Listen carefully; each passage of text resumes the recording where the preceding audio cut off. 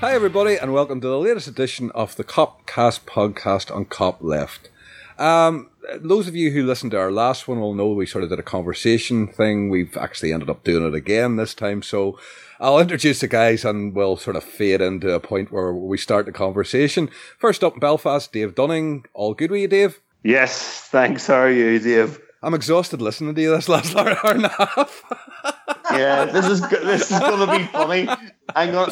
I'm gonna get sober as the fucking podcast goes on.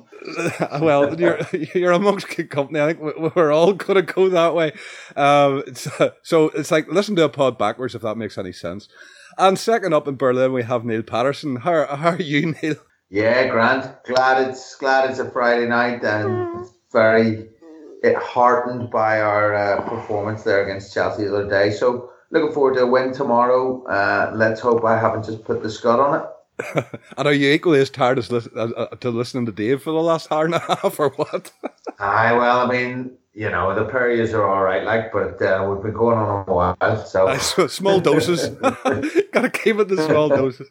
Right. Well, here we'll move into this podcast wherever we fade in, we're fading in. Like that was mad. That was really mad. Like it's I couldn't understand it because other journalists, you know, they can pretty much fucking write what they want, but Pearce has to fucking maintain a relationship with the club. So Why would he report something that is not accurate or without foundation? Like, I've done a pod with him. He's the nicest lad you'll come across. He's a real fucking nice lad. I sort of felt rather guilty about some of the things I said about him, especially on AI. But that was during the Rodgers era.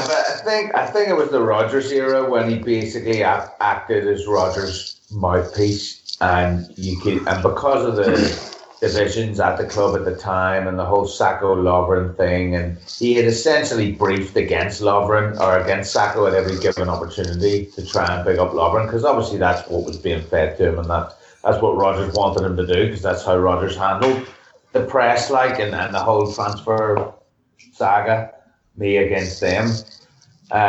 So he got a really bad reputation, and I think it was just a bit of a hangover from that. You were sort of thinking, is he trying to stir it again with Sacco, that kind of thing? So, but you're rightly say, he only has his job because he has fucking contacts at the club and has a relationship at the club. So if he jeopardizes that by he may himself think that fucking Sacco's a pack of Lovren's a sack of shit, but his job depends on him writing what he's given. Yeah, exactly. And painting the club in a certain light, always. If Roger's telling him, oh, Lovren's a great guy, he's going to have to print. He can't go, well, I think he's a fucking pile of shite, because then he'll not. You're not representing what you've been told. Well, after that, he's got fuck all to write about, because nobody's going to tell him anything, are they? Yeah. They'll just phone up that other dude, Walsh, and say, here, come here, do you write this? But the whole thing is bullshit anyway.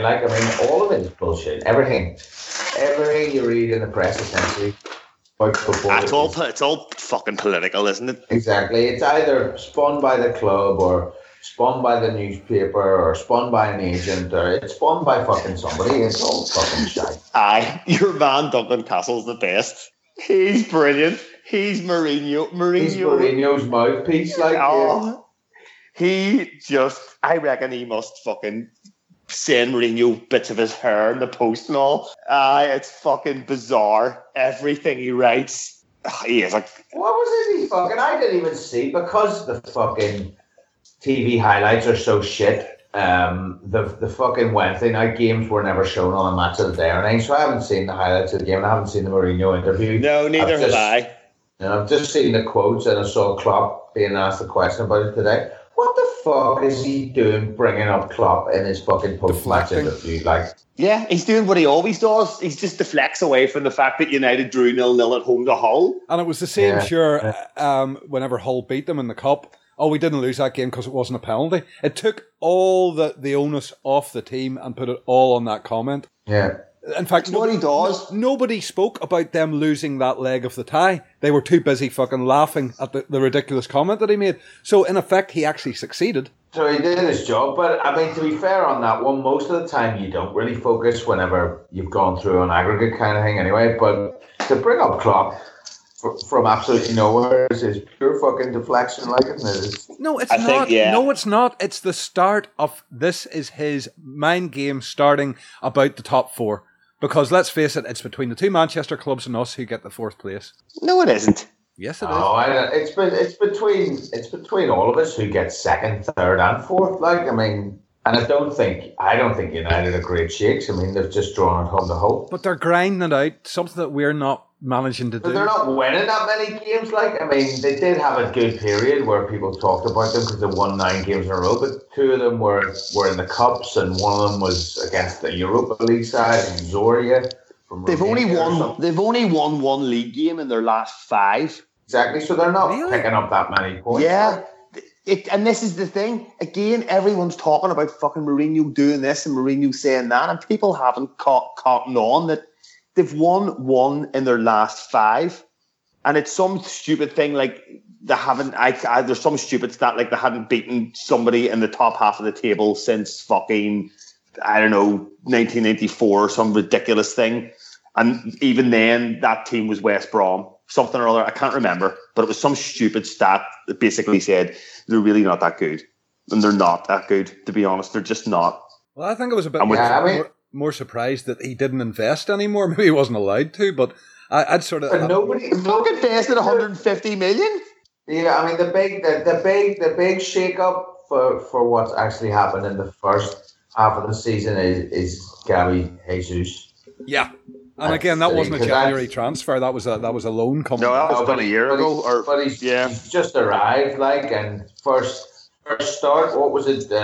2 goals and an assist, or a goal and 2 assists, or what was it like? Yeah, no, he's good. Like, I've been watching him for 2 years now.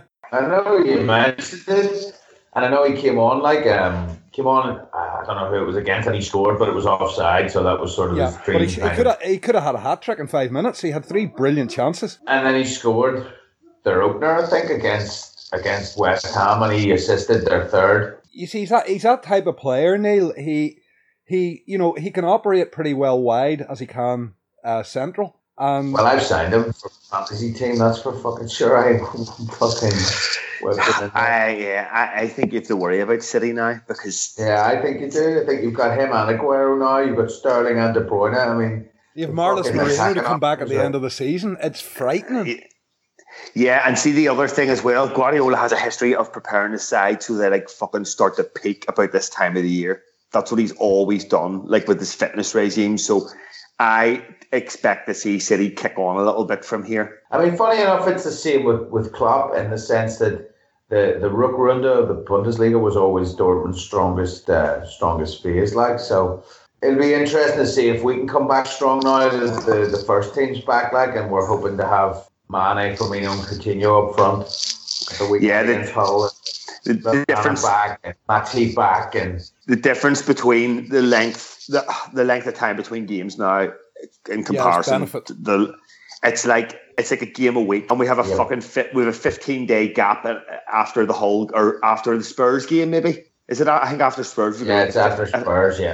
Yeah, with like a 15-day gap, but I think we played 11 games in 35 days, and we play our next 11 games in like 82 days or something mad. Yeah, was it you that put that? Yeah, it's ridiculous because we went from playing a game a week all season for the first 3 months of the season, basically, to then playing a game every 2 days at some point, basically an average of every 3 for the next month and a half.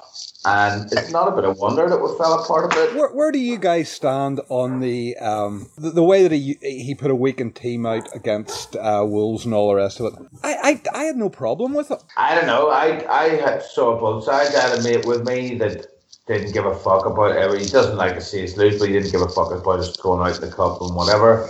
But my opinion at the time was a bit like we could have done with a win here, so to stop the rot a bit.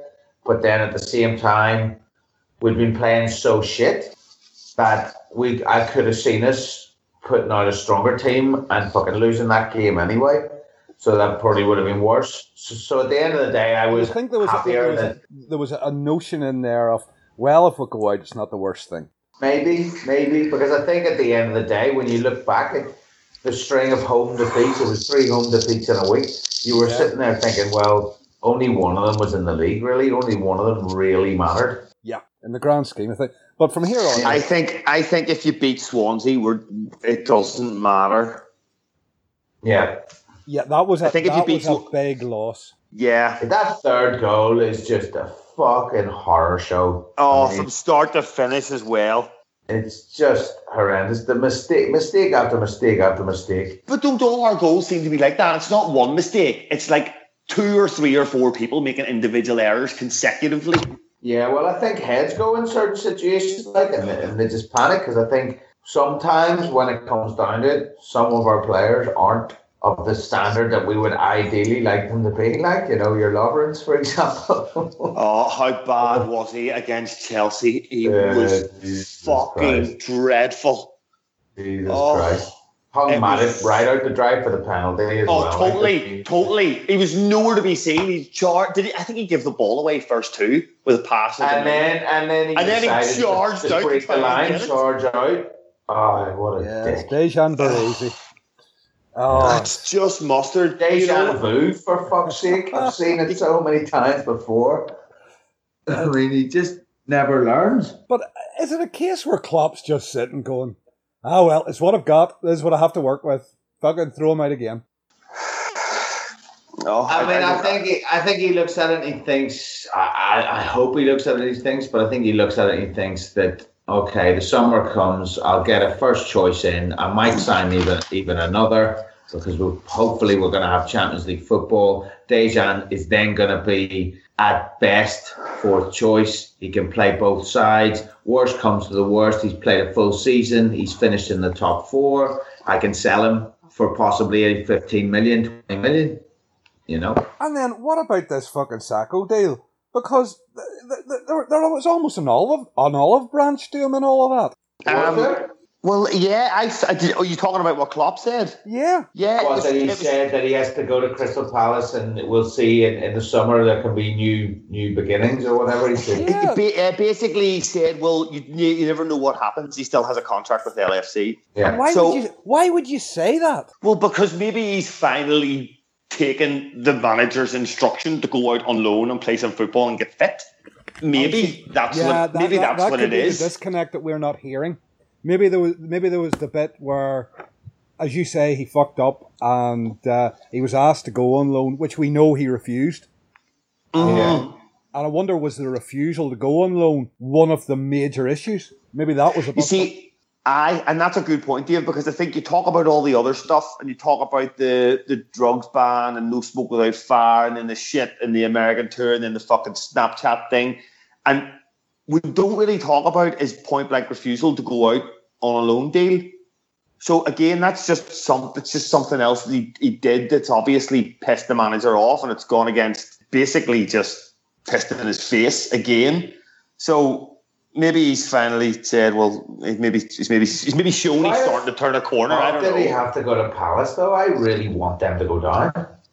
I know, I want them to go down as well, but I think. Well, could have sent Dejan. He'd have been fucking straight down now. Well, this is the other thing. Why was there not more clubs in for him? And that's the other question. Well, is that the reputation now going before him, Dave? It maybe is. Is it the reputation? Is it something to do with the wages as well? Because I doubt Liverpool want to be paying much of a contribution. Like Palace are paying all his wages. Well, there you go. Because he's probably on 80 grand a week, I'd say. Yeah, Palace are paying all his wages. They pay $2 million as a transfer or as a loan fee. And you're absolutely right what you're saying, Neil. He came from Paris Saint-Germain and he was their captain there. So I would say it'd be at least like 17, 18 million. So so it's got to be at least 75, 80 grand a week, like you'd think. So that's the guts of what, £4 million for 6 months. I think he signed an extension at the end of 13-14 or maybe 14-15. He could well have done. So I'd say he's well paid. There's no doubt about that. Like, and I can't see, your Bournemouths and Burnleys aren't going to be in for him, and your Stokes are already shelling out shitloads to Shaqiri and Arnautovic and whatever. Like, and you have the fact as well that the club came out and said he will not leave for under 20 million. So I think rightly so. They laid a marker down with that, and maybe in January, like your Crystal Palaces and whatnot, would they have 20 million to spend in January? No, I mean, Allardyce would be much more of your pragmatist anyway, kind of your try before you buy. If you have that option, like just fucking bring him in for 2 million, and if he does really well, you really want him, then fucking make them an offer in the summer. You can see him starting straight away. Like, no two ways about it. He'll start. I could have seen a West Ham coming in for him or something. I'm surprised someone like Bilic wasn't more interested. They're saving their money for Sturridge. Maybe hopefully they're saving their money. Lots of money for Sturridge. They're still not out of trouble this season, like either. I mean, they're in bad shape. I'll tell you something else. Who could have done with them? Leicester City. Yeah, fucking right. Because they're in bad shape too. They could really get dragged into the battle. Neil, I think they're already dragged in. I think they've the same points as Borough. Yeah, they're 20. I think they're 24, don't they? I think they've maybe only 21. I thought. I don't know. Let me see. 21 points. They're only 2 points above the drop zone. Yeah. Yeah, it's interesting because I fancy Hull to stay up now, I have to say. I don't know. Of course, they get their second win now. Few results. I mean, the thing about them is, I think actually we could go there and beat them, but they could still get results against the teams in and around them, because I think your man Silva's a decent tactician, and he'd pick up some points. But I think before Palace went in for Sacco, and I don't know if they signed anyone else on deadline day, they looked to me very precariously positioned. I mean, I know they're still in the bottom three. Swansea have started winning a few games. They've climbed out of the fucking bottom three. They're level with Leicester. Sunderland look nailed on to go down. They're fucked. Do you know what? Yeah. Sunderland have been relegated for 3 years. They just haven't known it. Yeah, and this is the year it's finally going to kick in, you would think, unless they somehow reproduce that fucking ridiculous end of season form. And then Markovic can't start against us at the weekend. Sure he can't. No. That's a Premier. I think that's a Premier League rule. Actually. Yeah, somebody said that today around that all loans. It is because it's against it's the idea that you could theoretically help your parent club. True enough. You could match fix. Of course you could. Yeah. But I would have worried if he'd have been starting. Jesus, if ever a kid had a point to prove against us, he's the man. That's another thing though. We've treated him like shit. We've treated him through two eras, the Rodgers era and Klopp era. We've treated him pretty badly. I would love to see him do well for Hull, and then you never know, because I mean, basically what he has to prove is that he can play in the Premier League. I don't think it looks good for him. No, and I say that because either. But didn't he hit the post against United? I didn't see the game, but I heard that he hit the post. But I think wasn't he on loan at Sporting for the first half of the season, and even go well, and that didn't go well. And is that not where was it Benfica we bought him from? Was Benfica? Yeah. So I don't know whether that had something to do with it, but if he was a star, he was a star in Portugal. Yeah. He was a star. Marco Lopez waxing lyrical about him whenever he was coming. He was so excited about it. Basically. So it was the logical place to send him on loan to try and get his career back on track, and it still didn't work. So, but is Marco Silva Portuguese? Yes, I want to say yes. I think he is. I think he is. He was he at Porto or Braga or somewhere? I think you're right. Yeah. Yeah, I mean, obviously Markovic isn't Portuguese, but maybe that'll help. He's been there long enough. You would imagine he's picked enough of it up. To be fair. Yeah. So you never know. It might help him, but it's funny when you look around and you think it's the likes of Sacco and you think the likes of Markovic, and they actually are still our players. Yeah, I know. And Danny Ings is still our player. And Joe Gomez. Yeah. At least he can walk now. Yeah, I suppose. Yeah, that's about all he can do at the minute, mind you.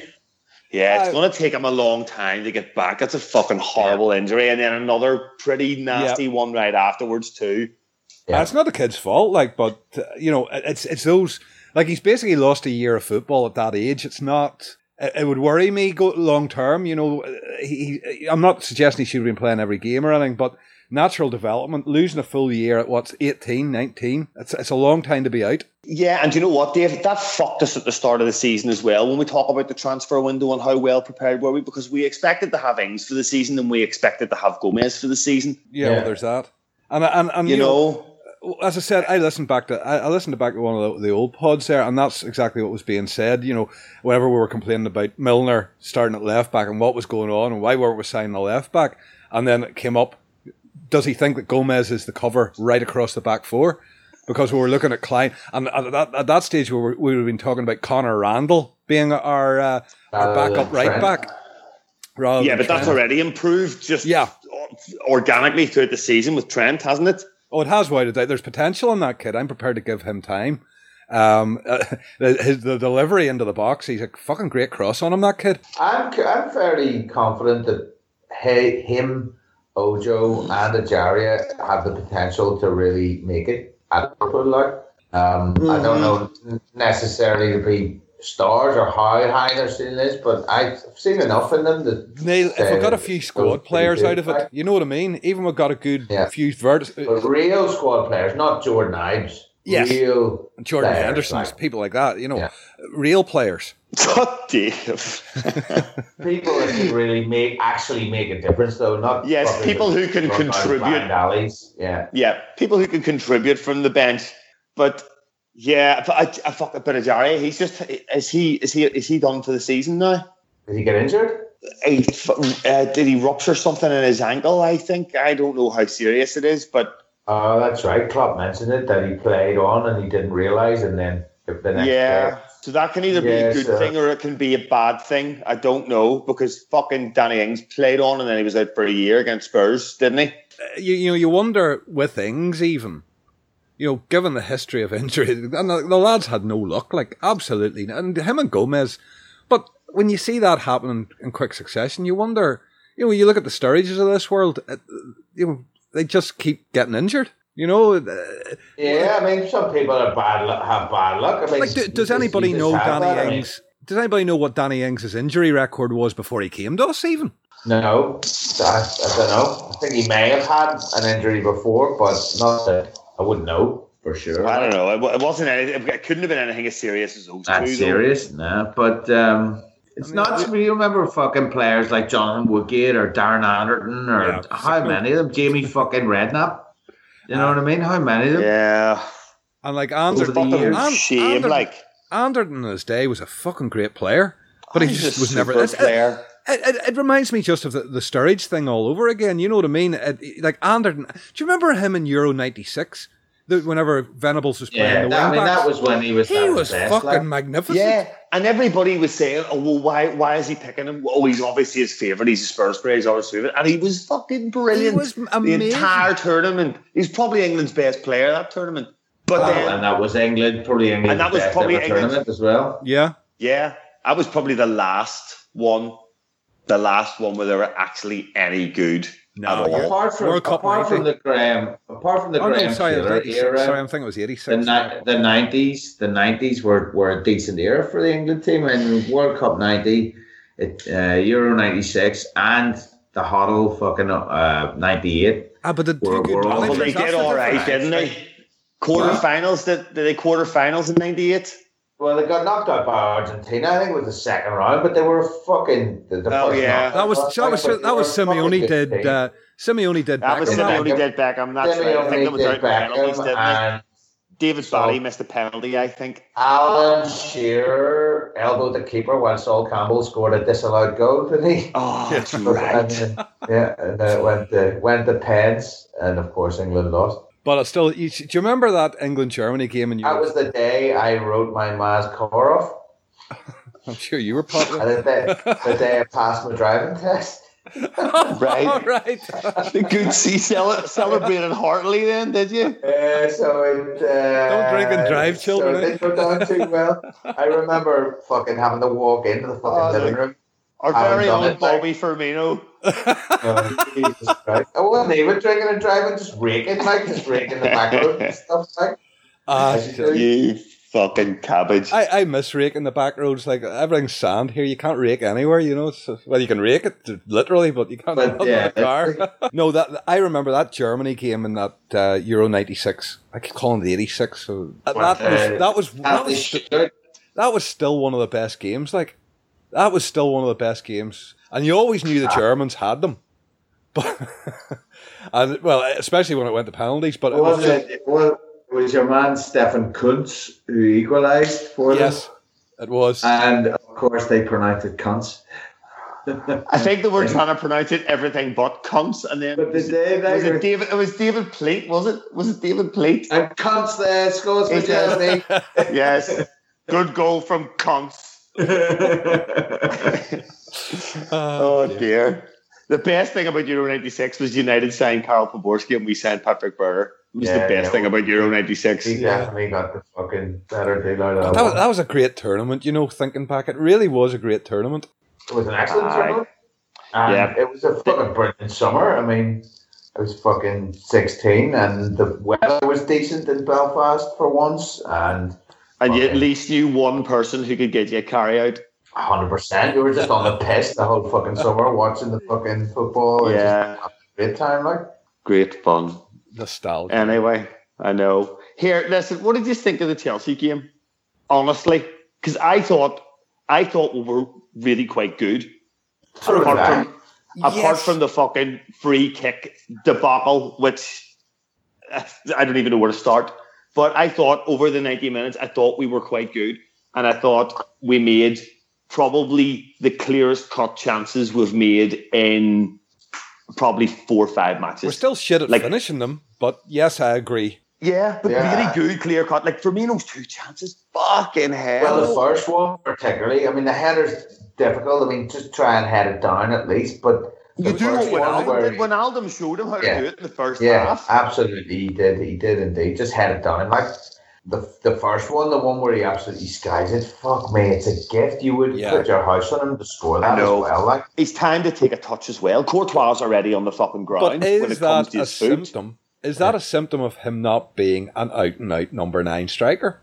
Because he's not. Well, probably. I don't know what happens there. I think you give him that chance 10 more times and he scores 9 of them. Like. And believe you me, that's no slight in the guy because we need him in the team. But if we're relying on him to do the donkey work that he does, like, you know, that's just a ball magnet. He has no right to come out of some of the challenges with the ball that he does. Hold on, right? Well, listen to this.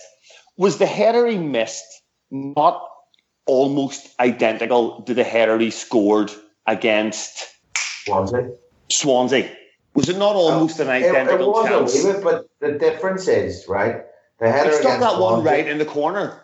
But the header against Swansea was from one of Hendo's balls where he hits it first time, and there's a lot of pace on the ball. And Firmino, it's right on his forehead, and he meets it so he can get good power on it. This is Mane, and he's in a tight spot. And he's chipped it a wee bit. Yeah, fair enough. He just flicks it in, and he can't get the pace. So instead of heading it down, which is what he should do, he tries to get power on it and sort of heads it too well. And it's a chest height, like straight in the Courtois. Well, I'll tell you one thing that annoyed me in that game.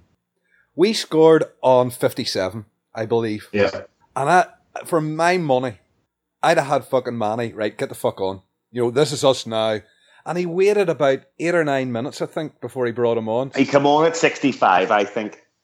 Just... that was the time. I appreciate he knows what he's doing. I don't, but I would have put him on right away because that was us tail up straight away, equalised. Then but he must have. He was strapped, wasn't he, as well? So he must have thought. Well, he did that in the warm up. More than 25 minutes. I think he did that in the warm up.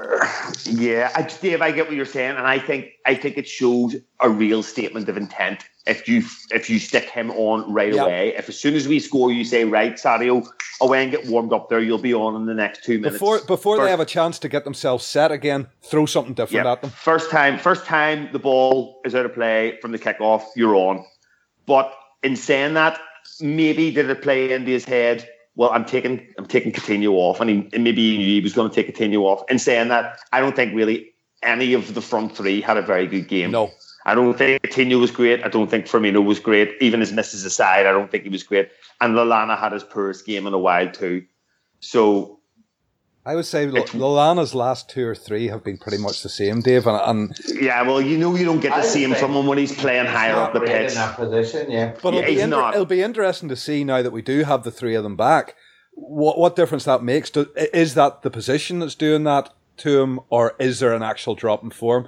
I know a lot of people are making the case that, he's not as effective whenever we see him out in a more forward or advanced role. But it'll be just interesting to see when he gets back to tucking in again, whether it is form. I just think he's better with a pitch in front of him. It's the position, it's the being able to time your arrival into the box, but it's also like who you're playing behind. Because if he's playing in the midfield, then he's got Mane in front of him making space as well. He's got Mane for me too, and Ronaldo to arrive into. So the whole dynamic changes just by having those 3 back and fit again, because we've had either Mane or Coutinho or Lallana missing since I think it was Watford at home.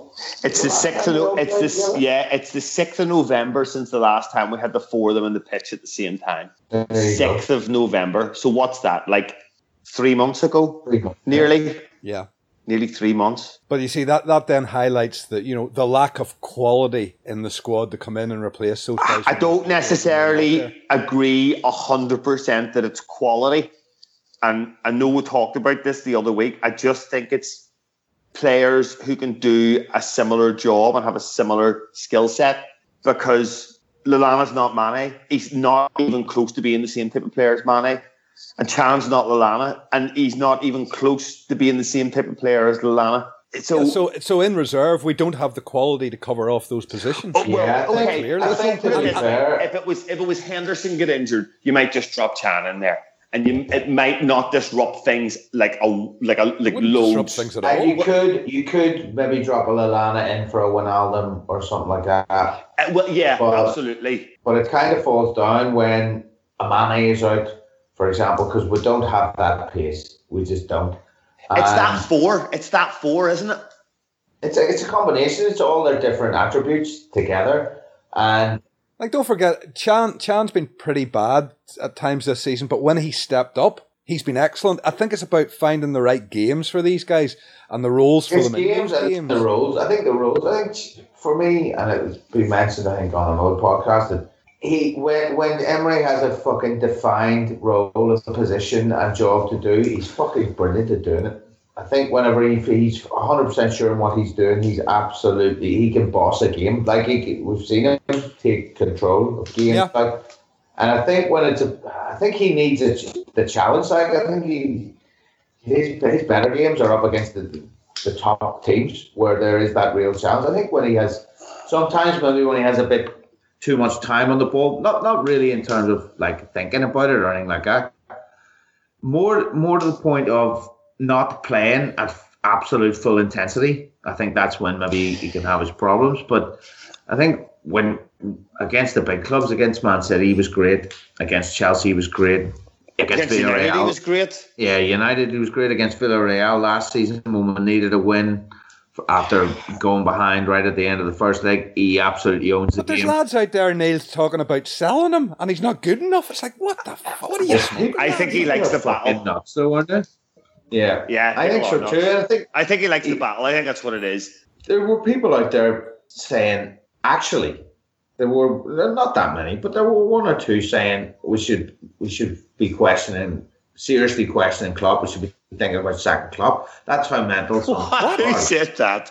There were 1 or 2. Look, I may not like what's going on at the moment. On Twitter, I may not like it, but I'll tell you what, we are not getting anywhere near Klopp ever again in our current form. Not a chance. We need to make it work with Klopp, and Klopp will make it work with us. There's no fucking doubt about that. Plus, we're doing fucking really well, and the progress is fucking obvious. We had a bit of a shitty January, but fuck's sake, everyone has a slump in the season.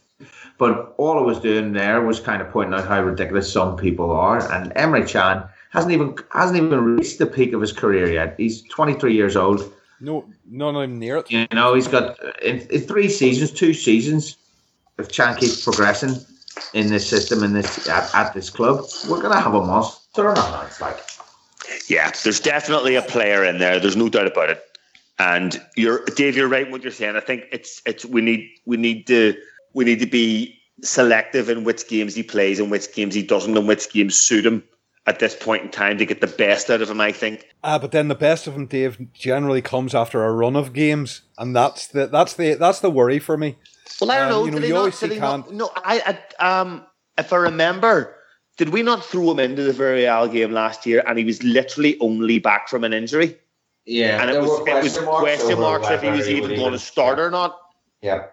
So that's fair. So I don't know. I don't know about that. But if I'm going to be honest with you, on Saturday, I don't really want to see him in the side. Yeah, but this is what I'm going to say to you. When he came on against Villarreal, he was already in that team. He would have been our first 11. He hasn't got that this season, so he doesn't. Well, he's had it pretty much. He's had it pretty much the last 3 months. Well, because he came back from his injury, really, yeah. He has kind of had it. Like, if you think about it in like real amateur league football terms, his first sub, no matter who's missing, he's generally first sub. You know, if it's Mane missing, that's because we're moving. Exactly, but if it's Mane missing, it's not Sturridge or Origi. It's generally we'll put Chan in, and then we'll put Lallana up there. You know? Yeah, but right, okay, but listen to me. Right, we're sitting in a position now where we can actually field probably our best team this weekend, more or less. And you've got that midfield, and all of them there are fit. You've Henderson, you've Gigi, you've Can, and you've Lallana.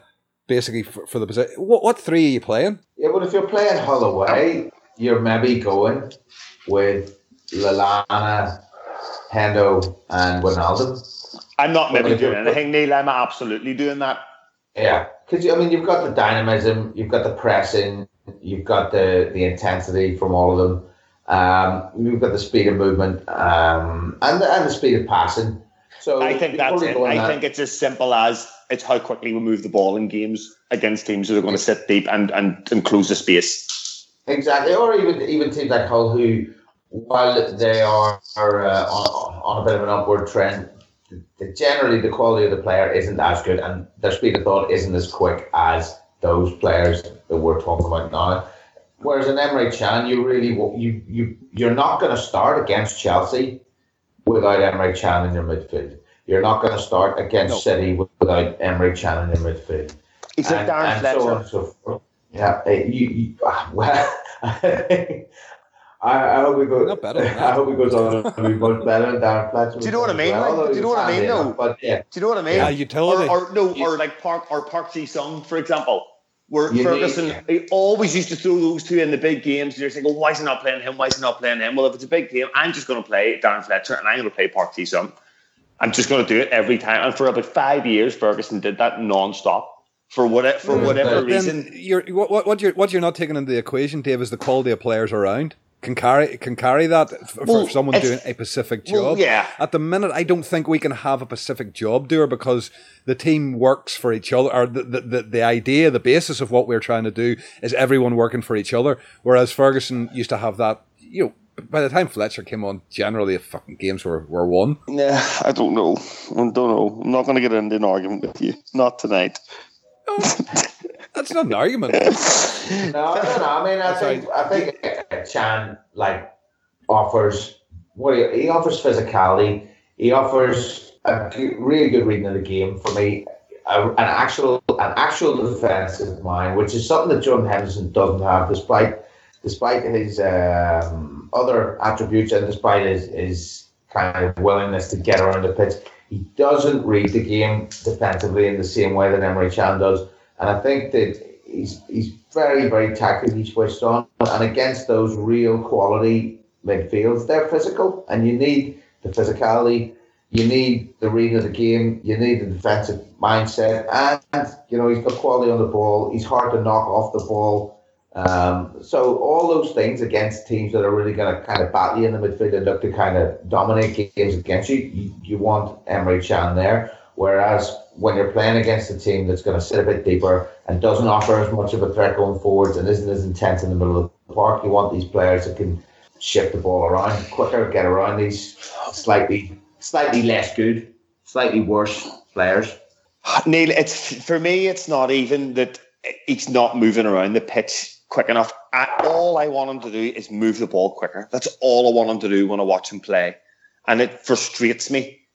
And I don't understand why it needs to be 3 or 4 or 5 or 6. Or the other night against Chelsea, there was one point where he had the ball on the edge of the box and he was going to pass it to, I think it was Klein or Lallana out the right, and he could have passed to him, but he held on to it and took another touch, and then he passed it to him, and it was the same pass that he could have made like 5 touches before he did it.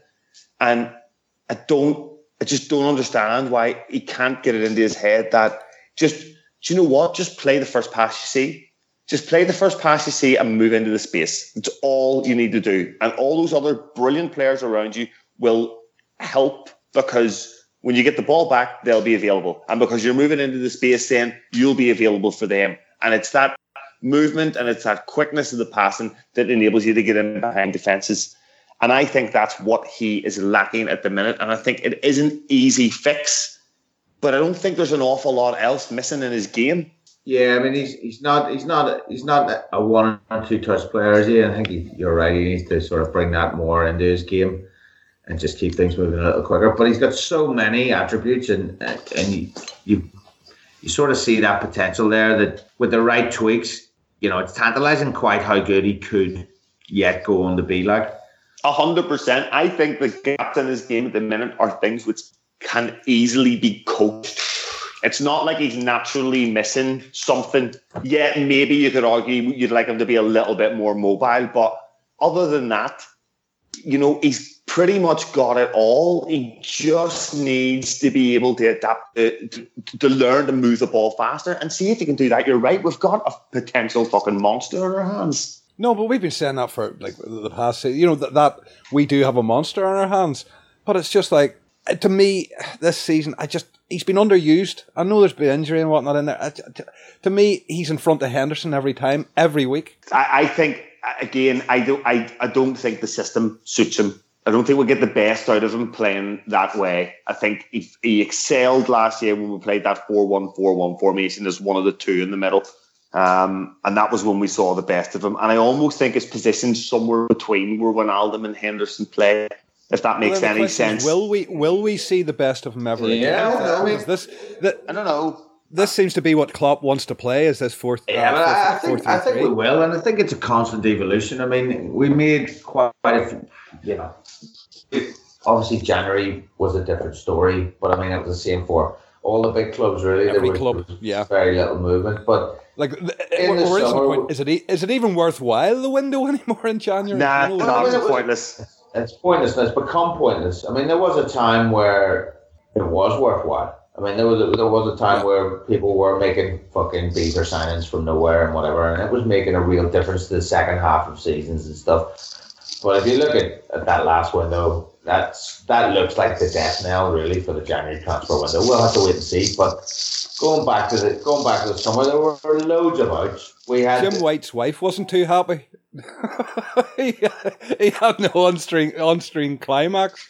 He had to go home to her. Yeah, I know. Fuck's sake, she was bracing herself that night, like. Anyway, there were so many outs. We had so much dead wood to strip away, and there were plenty of ins as well. But even then, you're still looking at Klopp not 100% knowing the players, not 100% knowing what he can expect to get out of the academy and the young players as well. Being very conscious of only being in domestic competitions and so on and so forth. Also famously quite famously like in a small squad and so on. So it's not just circumstance. But basically what I'm saying is you don't have a full squad. They are club players. You don't have a full, like was mentioned earlier, we don't have the players to come in and fill in with the same skill sets as the players that are missing. So you're hoping that, and you're believing that evolution will again occur in the summer, and some of the players that don't necessarily fit the system are moved on and other players are brought in, or alongside that. Well, here's one for you, Dave. Dave and I, two nights ago, we sort of dissected who could possibly go and how many we would need in the summer and the expenditure and so on, hypothetically just throwing it around. And whenever you realise what needs to go out this summer as well and the likelihood of them going, we need a fucking hell of a lot of players if we do achieve Champions League. Yeah, we will do. But if you think of the nucleus of the team, but then that add in the question of, he can't find the players to sign to fit the model, and so he's not signing them. Will that leave us scarily light? I think that's only applicable. I think it's only applicable to this window. I don't think it's necessarily applicable to the summer window.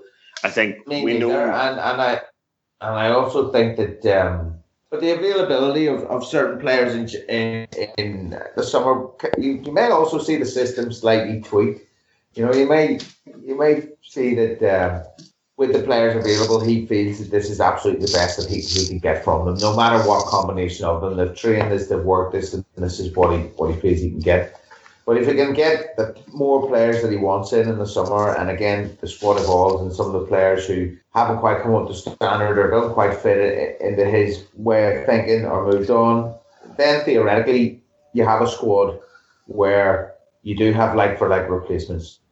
You do have the same skill sets. You do have the ability, hopefully, to play a couple of different systems. You do have a squad there that's ready to compete in elite European competition. So there are no excuses. There's no, we don't need to go out and sign another left back because blah, blah, blah. It is, no, we do need to go out and sign a left back because we're in this competition, and we want to compete in all of them. So you hope that, given that this window was largely defunct, and the last January window was completely defunct, except for fucking Stephen Colker on loan, because Klopp had only been in the country a couple of months, didn't know any better, and used him as a striker. Bizarrely. So basically he's only had one active transfer window so far. So you're looking at the summer and you're thinking there have already been noises that it's going to be another big window, and you're hoping that next season that you're going to see further evolution and a squad that's better suited, better equipped, and ready to compete at the highest level. I think I only want to see 4 additions, but who do you think is going to go? For me, I think you're looking at you 100% need. I would say you need 2 centre backs. So that's 2 of the and a left back. Right, I'm running lots here. Carry on. We need a replacement for Sturridge. We need a replacement for Lucas. Who else did we throw out the other night, Dave? I forget. We fucking threw quite a few of them into the fire. Well, Kev Stewart can be your Lucas replacement, if you want a third choice fucking... I'd rather have Lucas, I think. I'd rather not. Yeah, so would I, actually. I know what you mean. Dave, absolutely. We need, I'd say, 2 centre-backs. You're right, we need a left-back. We definitely need central midfielder. 1, if not 2. Or 2. Yeah, exactly. We definitely need further. I would say we need another striker and another pacey forward, Mane style. So what's that? Well, there is that chance of Julian Brandt. Yeah. Which seems to be. Well, there's light in it. There's hope in it anyway. Whether it comes to anything is another matter. But there's a possibility of that. There is I know, Neil, you and I had talked about the possibility of maybe the last day of the transfer window going mad and going for the hood just as a chance. But I know Dortmund are looking at it. Okay, so I'll maybe raise you to 5. So okay, so I think yes, a centre half, obviously. I don't think we need 2. I think you're looking to Gomez to be the second one once he has a pre-season under his belt. Gomez. Yeah. I think yes, a left back. I think. Or do we say Gomez is the backup left back as well? Like Moreno has to. Here's another one. He doesn't trust Moreno. I think Moreno's fine sitting there as a number 2 for next year. Whether he wants to or not is another matter. But I think he's fine. And isn't it funny that he only ever trusted Moreno with Sacco beside him? Speaks volumes as well. It does. I don't know about Gomez though. I think he's more of a defender, and I think in a traditional back 4, then yes, but I don't think in that side he could do that job. I'll say 1 midfielder because I'm hoping that Ejaria can come in and be the second, because I think. Well, where's Grujic? Do you know what? That's another good shout. He's still injured. He's still. I think it's probably going to be later in the season, if at all.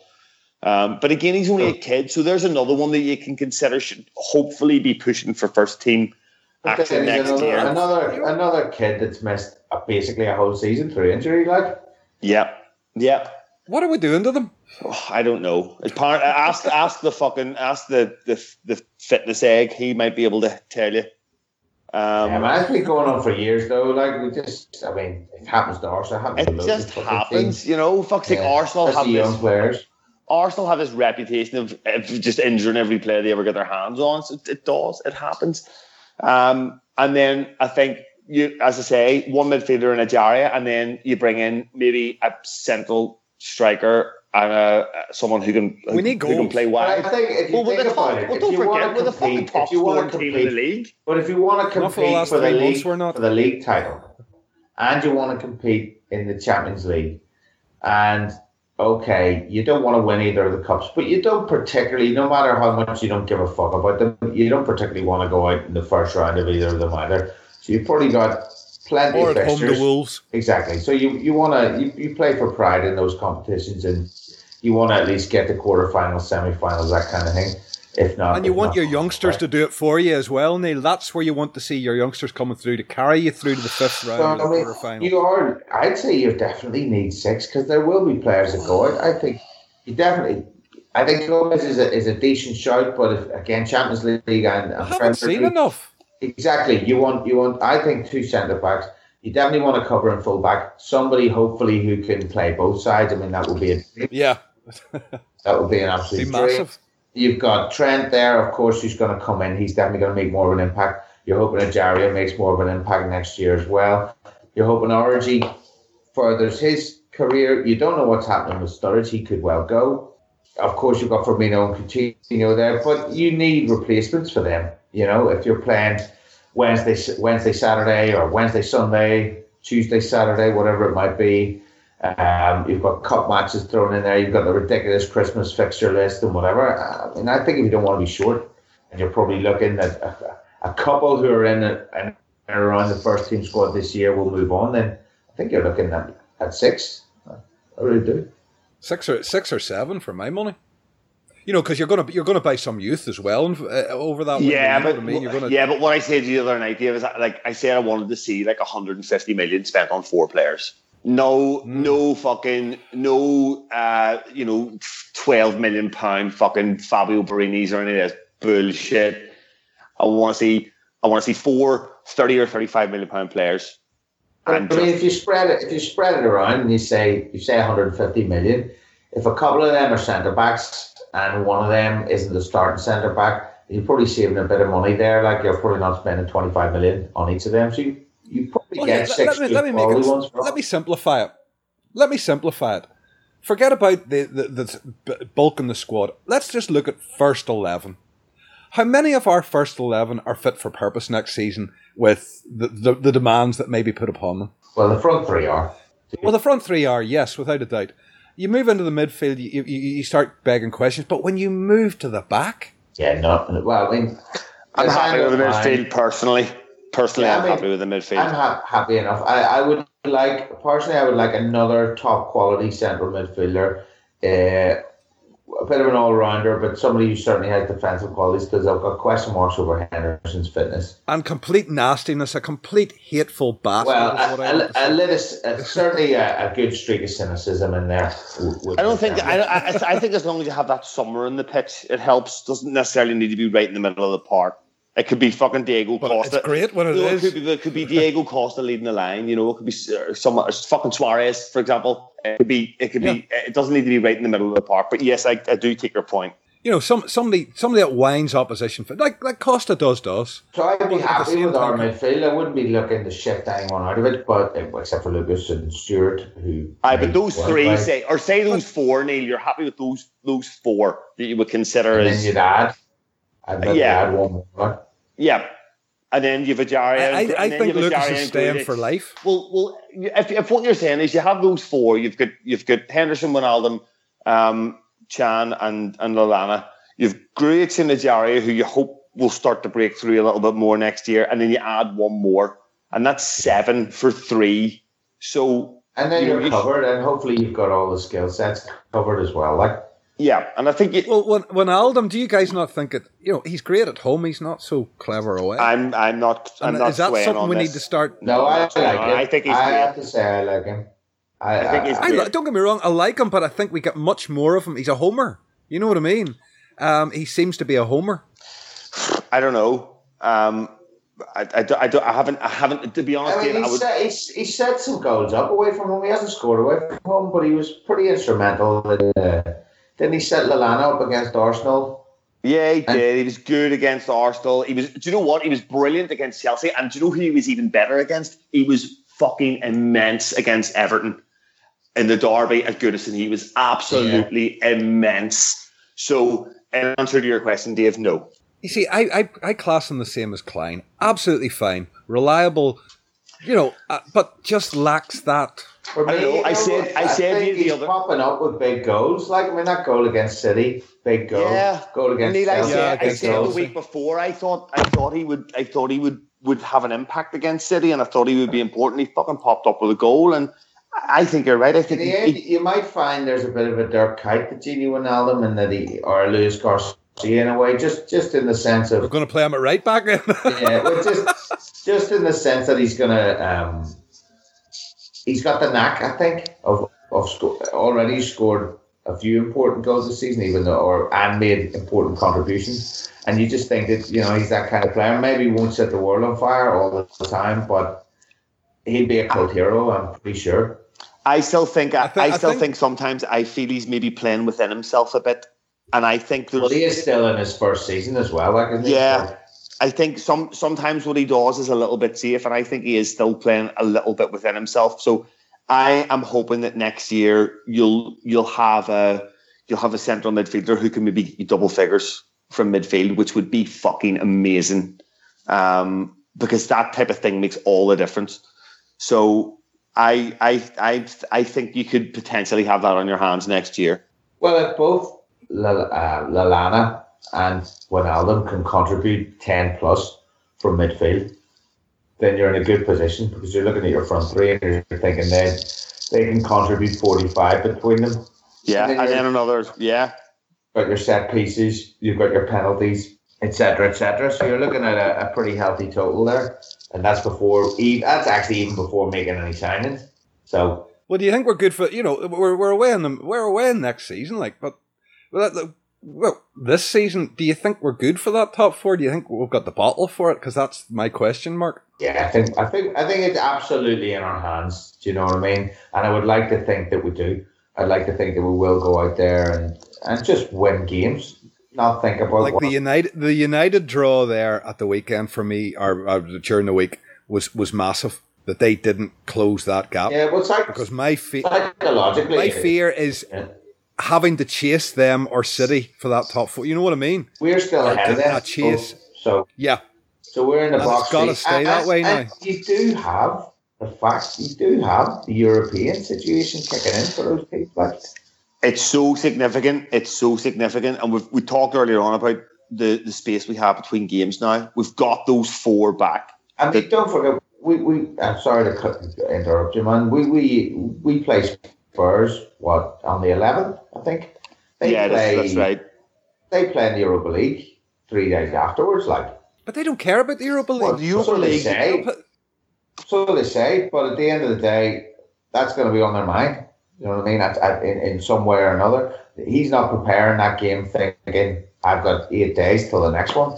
He's preparing that game thinking, I've got a game on Thursday, I think he's looking at that saying, do you know what? We're probably not going to win the league, but that's as easy a route into the Champions League as the Premier League is going to be this season.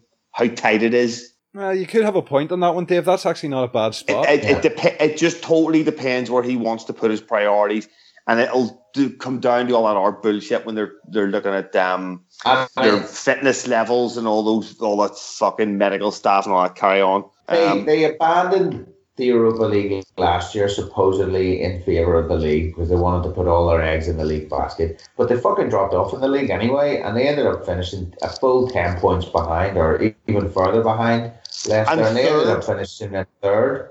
Yeah. They did what we did. And they could do a lot of damage in that Europa League, to be fair, because that's a nice brand of football. They're no two ways about it. I don't like them, but fuck, they're a good team. If they really put their back into it, they could definitely challenge and get to the final of that competition. And it would be, for me, Dave makes it a really good point, because it would be folly for Pochettino, especially as a manager whose stock is rising, to again abandon a possible route into the competition that they desperately want to be in. If he abandons it again and they finish fifth, there's another side.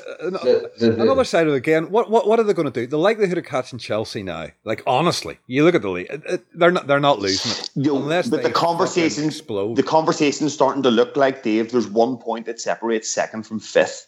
And that's the reality right now. And that's what the conversation amongst these four clubs is starting to turn to. Yeah, but for Tottenham, it's a case of, look what they did last year. They saw that they were getting the Champions League play. Then look what they did with the Champions League. Why would you want to repeat again, unless he thinks, the stability of the second year in the Champions League, that he can bring in the better quality. It's the second time they've been there. Any time they've qualified before, they've fallen straight out of it the next year. This is massive for Tottenham this season. And I'm really fascinated to see which baskets he puts his egg into. Spurs are. It's a weird one with Spurs. They're in a similar position to us.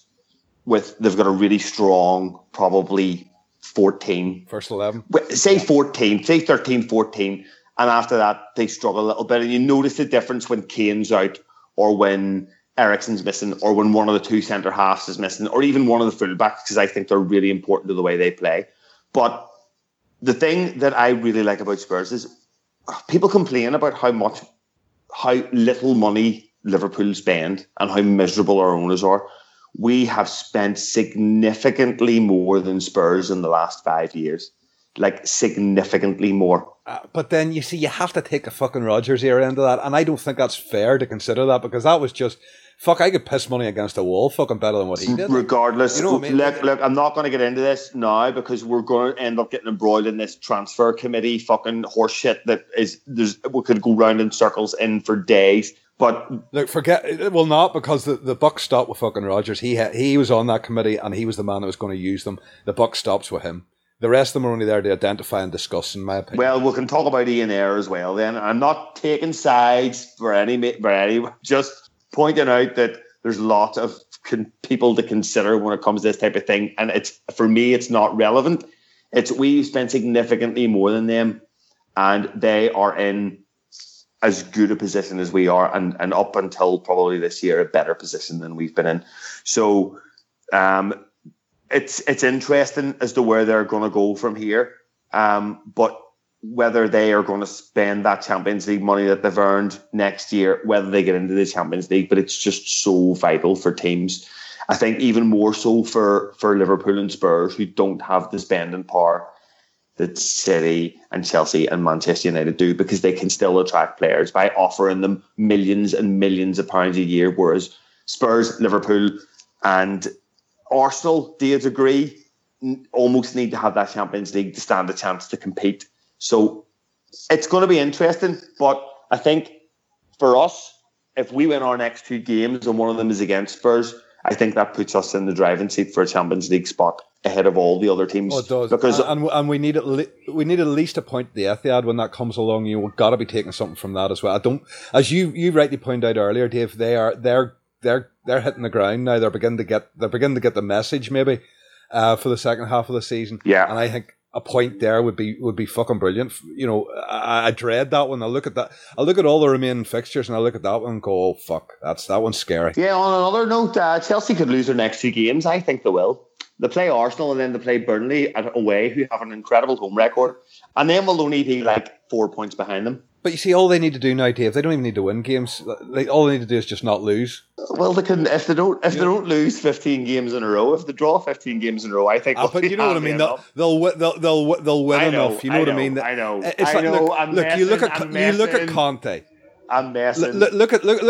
I'm just making a point, but Conte at the final whistle, that was like somebody just awarded them 10 points. Look, he was fucking punching the air. When we scored, they shut up what I mean? shop. When we scored, they thought, right, that's dead on. We'll just take the draw here, and they did. We're not losing. Yeah, it. which is the one thing we're not doing here is losing. which is fine.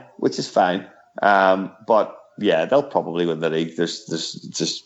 If they don't win, then it's their own fault. Nobody else's. Well, I don't know what you're so sad about. You did tip them one of your first podcasts you ever did with you. I know, but yeah, I'm just saying there's still a long way to go, mate. It's a long way to go. I can't see them dropping that many points. Well, if they have a wee blip, you just don't know. But we need to stay ahead of the chasing pack, and then see what happens ahead of us. Oh no, we need to be as high up the table as we possibly can to act as a bit of a buffer. I think next two games are massive. I honestly think the next two games are absolutely huge. They're absolutely huge. Well, if we take 6 points at the right time, like haven't they? Absolutely, Neil. And you make a great point about the European football kicking in for Spurs, Arsenal, City, and United.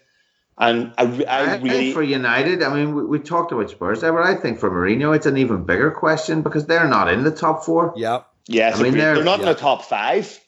Exactly, and they're looking the least likely, I suppose. If you take what's been played of the season so far, barring a massive, we'll cover it earlier, bar a massive upturn, the Europa League does present an opportunity for them massively. I mean, more so for Spurs, more so than for Spurs, who are pretty firmly entrenched in the top 4 and have been actually in great form in the league, and not this kind of narrative of United being in good form when they haven't actually done that well. That draw against Hull last night isn't the first time that they've been held and they've dropped points against teams that would be regarded as weaker. And of course, it's Liverpool who are in the news for doing that. But United have, I think Burnley's only away point came at Old Trafford.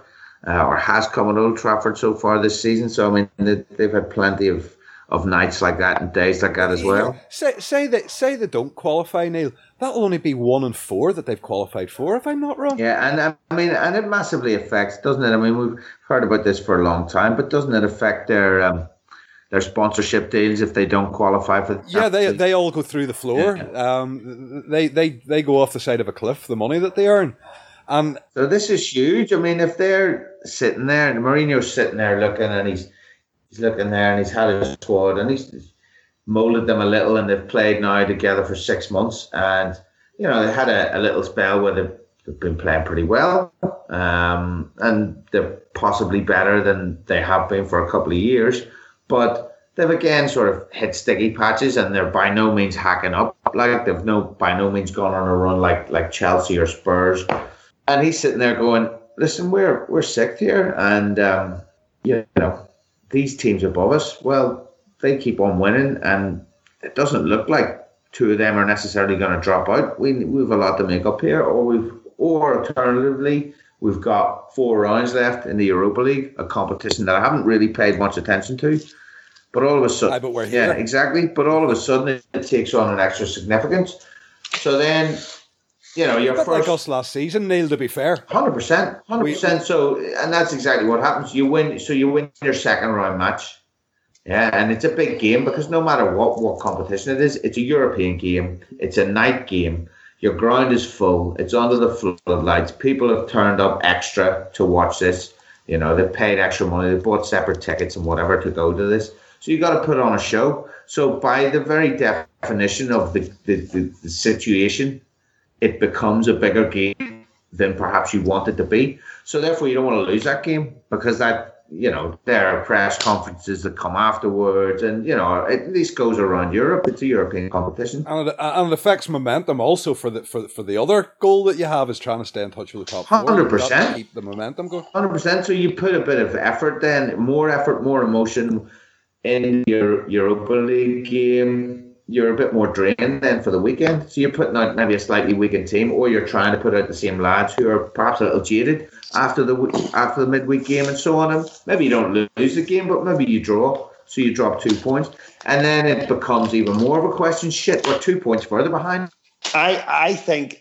You're trying to back in the league. What do we do? You make a really good point, and I think if you look at it, Mourinho is essentially at this point in time, he strikes me as a reason as mental and ridiculous as he can be. He strikes me as a reasonably logical guy underneath all the bravado, deflection. Yeah, he's a pragmatist. Absolutely. And I think he'll look at that Europa League, and I think he'd back himself. I think he'd totally back himself. 2 legs against. Is it 3 more rounds? 3 more rounds of 2 legs and 2-legged affairs through each of those rounds. He'll back himself against that other team and that other manager. And if he gets to a cup final, and the thing is though, Dave, he's not just relying on himself. He's relying on other teams to trip up and to make mistakes. So within that cup competition, he is solely backing himself and not relying on anybody else. And I think that that's somewhere where he feels he can excel. So I wouldn't be surprised if United drop another 2 points, that he'll take that decision just to switch to the Europa League, and that will be his priority. But is his priority, like, given on a personal level, forget about Manchester United here, I'm talking about Jose Mourinho. When was the last time he won something? And there's been questions about him, has the star fallen? He was special once, things like that. I'm sure a man of his ego will want to win something as well, and that's probably his best shot. Like in the Carling Cup final. Cup probably is. Yeah. He loves that but competition. I don't think he does, but I don't think that puts his star back, Dave, if you know what I mean, the same way as a Europa League would. No, it wouldn't. But fuck him, I don't like him. And if you could do both, well, that would be a successful season. You know what I mean?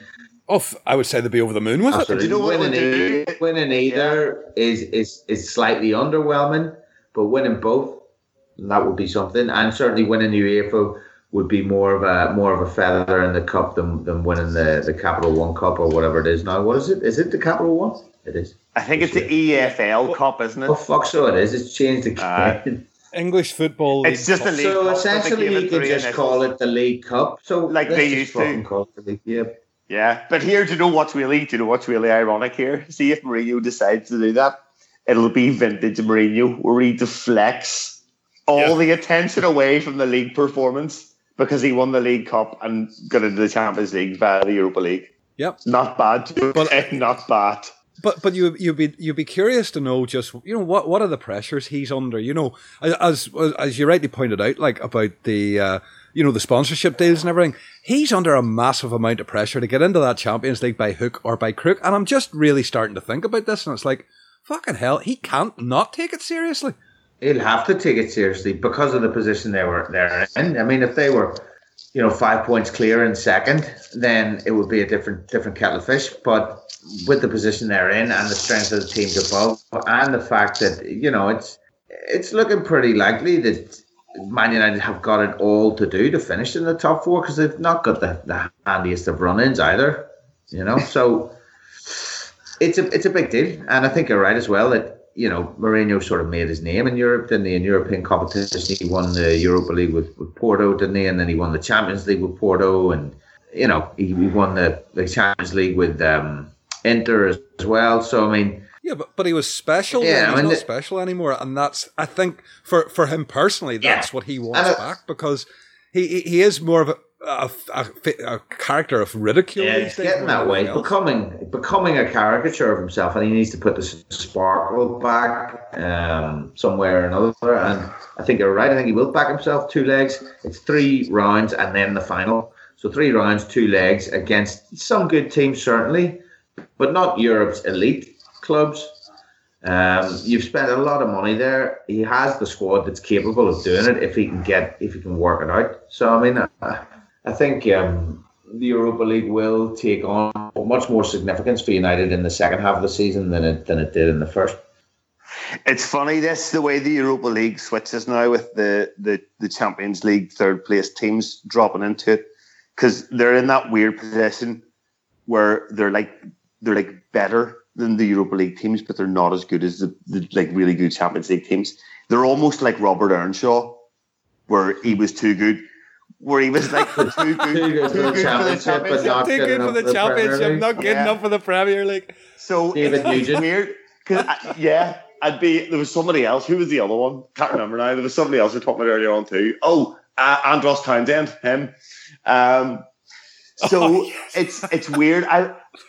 But the Earnshaw's a great shout. I'd be interested to know how many teams won the Europa League in the last X amount of years who actually started the competition. Sevilla? No, did they not start the Champions League last year? This year? No, I don't think. Did they not win? I think did they not win the Europa League the year before? No, they didn't, because they've only 3 spots in Spain. So, you know, it's Athletic Real and Barcelona probably every year. It's only since Sampaoli took over there that they're looking to break into that company.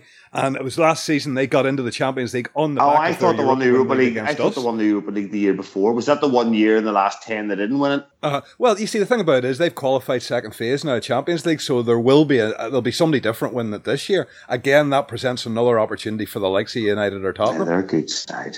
Anyway. And, you know, put it like this, I would have Tottenham going deeper than United. Unless they play United. But here, no, I suppose they are. Well, it's not that. They haven't played Old Trafford, don't they? Spurs never win at Old Trafford, ever in their history. Even when they do win, they get goals disallowed. No, there's that. And they always used to go there just at the time when United were tying up a league as well. And you always wanted them to do something for you, and they always fucked it up big time. I remember in the fucking... I think it was the George Graham era. They were fucking 3-0 up at half time. They were spanking them. And then fucking United came out in the second half and put 5 past them. 1-5-3. That's right. Fucking losers. And it was the same in the Martin Jolly era when they were playing Chelsea. Every time they played Chelsea, they fucking collapsed or contrived to lose. I remember a cup game where they went fucking 2-0 up or even maybe 3-0 up and contrived to fucking lose the game or draw it 3-3 or something like that. Just absolute fucking collapse merchants until very, very recently. It's so weird, teams like that. Did you ever see that thing with Benfica in like European finals? Yeah, they have won one or something. They've played. It's like their last 17 finals since the 60s or something. They haven't won one, and apparently they sacked their coach in 1964. So I can't remember. I don't know. And he put a curse on them to say they'd never win another trophy, and they've lost 17 finals or something like that since then. It's just bizarre. So maybe someone's cursed Spurs. I don't know. I think they curse themselves. They get themselves into great spots and they just can't close it. But we're a bit like that ourselves. Right, guys, I think we'll just leave it there for the meantime. And again, not a very structured pod, but hey-ho, we've covered a lot of shit in there. Just to close it up, thanks, guys. Run around the table here quickly and where we can find you, anything you're doing, anything you want to plug, Dave. No, thanks. Yeah, no, thanks. There you go. Can't beat that. Neil, yourself, no thanks. Yes, please. No, you can catch me on Twitter if you want, at Neil1980. We also did the first Writers Pod of the year on Anfield Index yesterday, so that's just been released, so you can check that out. Of course, you can catch me here on Copcast. And since Dave isn't plugging anything this week, I thought I'd do his plugging for him. A couple of TV shows this week. I'm going to plug Marcella on Netflix. It's definitely worth a watch. And I'm going to plug Taboo on BBC One, which is fucking class. That's a great shout. That's a great shout, Neil. I watched it as well. I sat up there and I watched is there 4 on at the minute? Yeah, 4 so far. Watched all of them. Couldn't turn it off. It was up to about 2 a.m. It's brilliant. There you go. So get on that. It's had the Copcast seal of approval. There we go. Back to people who have a life. I have no idea what you're talking about. I'm going to plug WFI. Do 2 words. WFI Cop Libertadores. There you go. 3 words. Fuck it. It's that time of night. That's all you need to know. So until the next... Oh, sorry. I forgot. Plug the articles on Cop Left because there's some great match reports there. There's some decent articles around Klopp on there at the minute. If you haven't been checking those out, I highly recommend you do. Take a look at copleft.com. Find us on Twitter there as well. And until the next one, when hopefully we're talking about a win for a change, which would be a nice welcoming thing. We could actually maybe do a structured podcast. It's goodbye.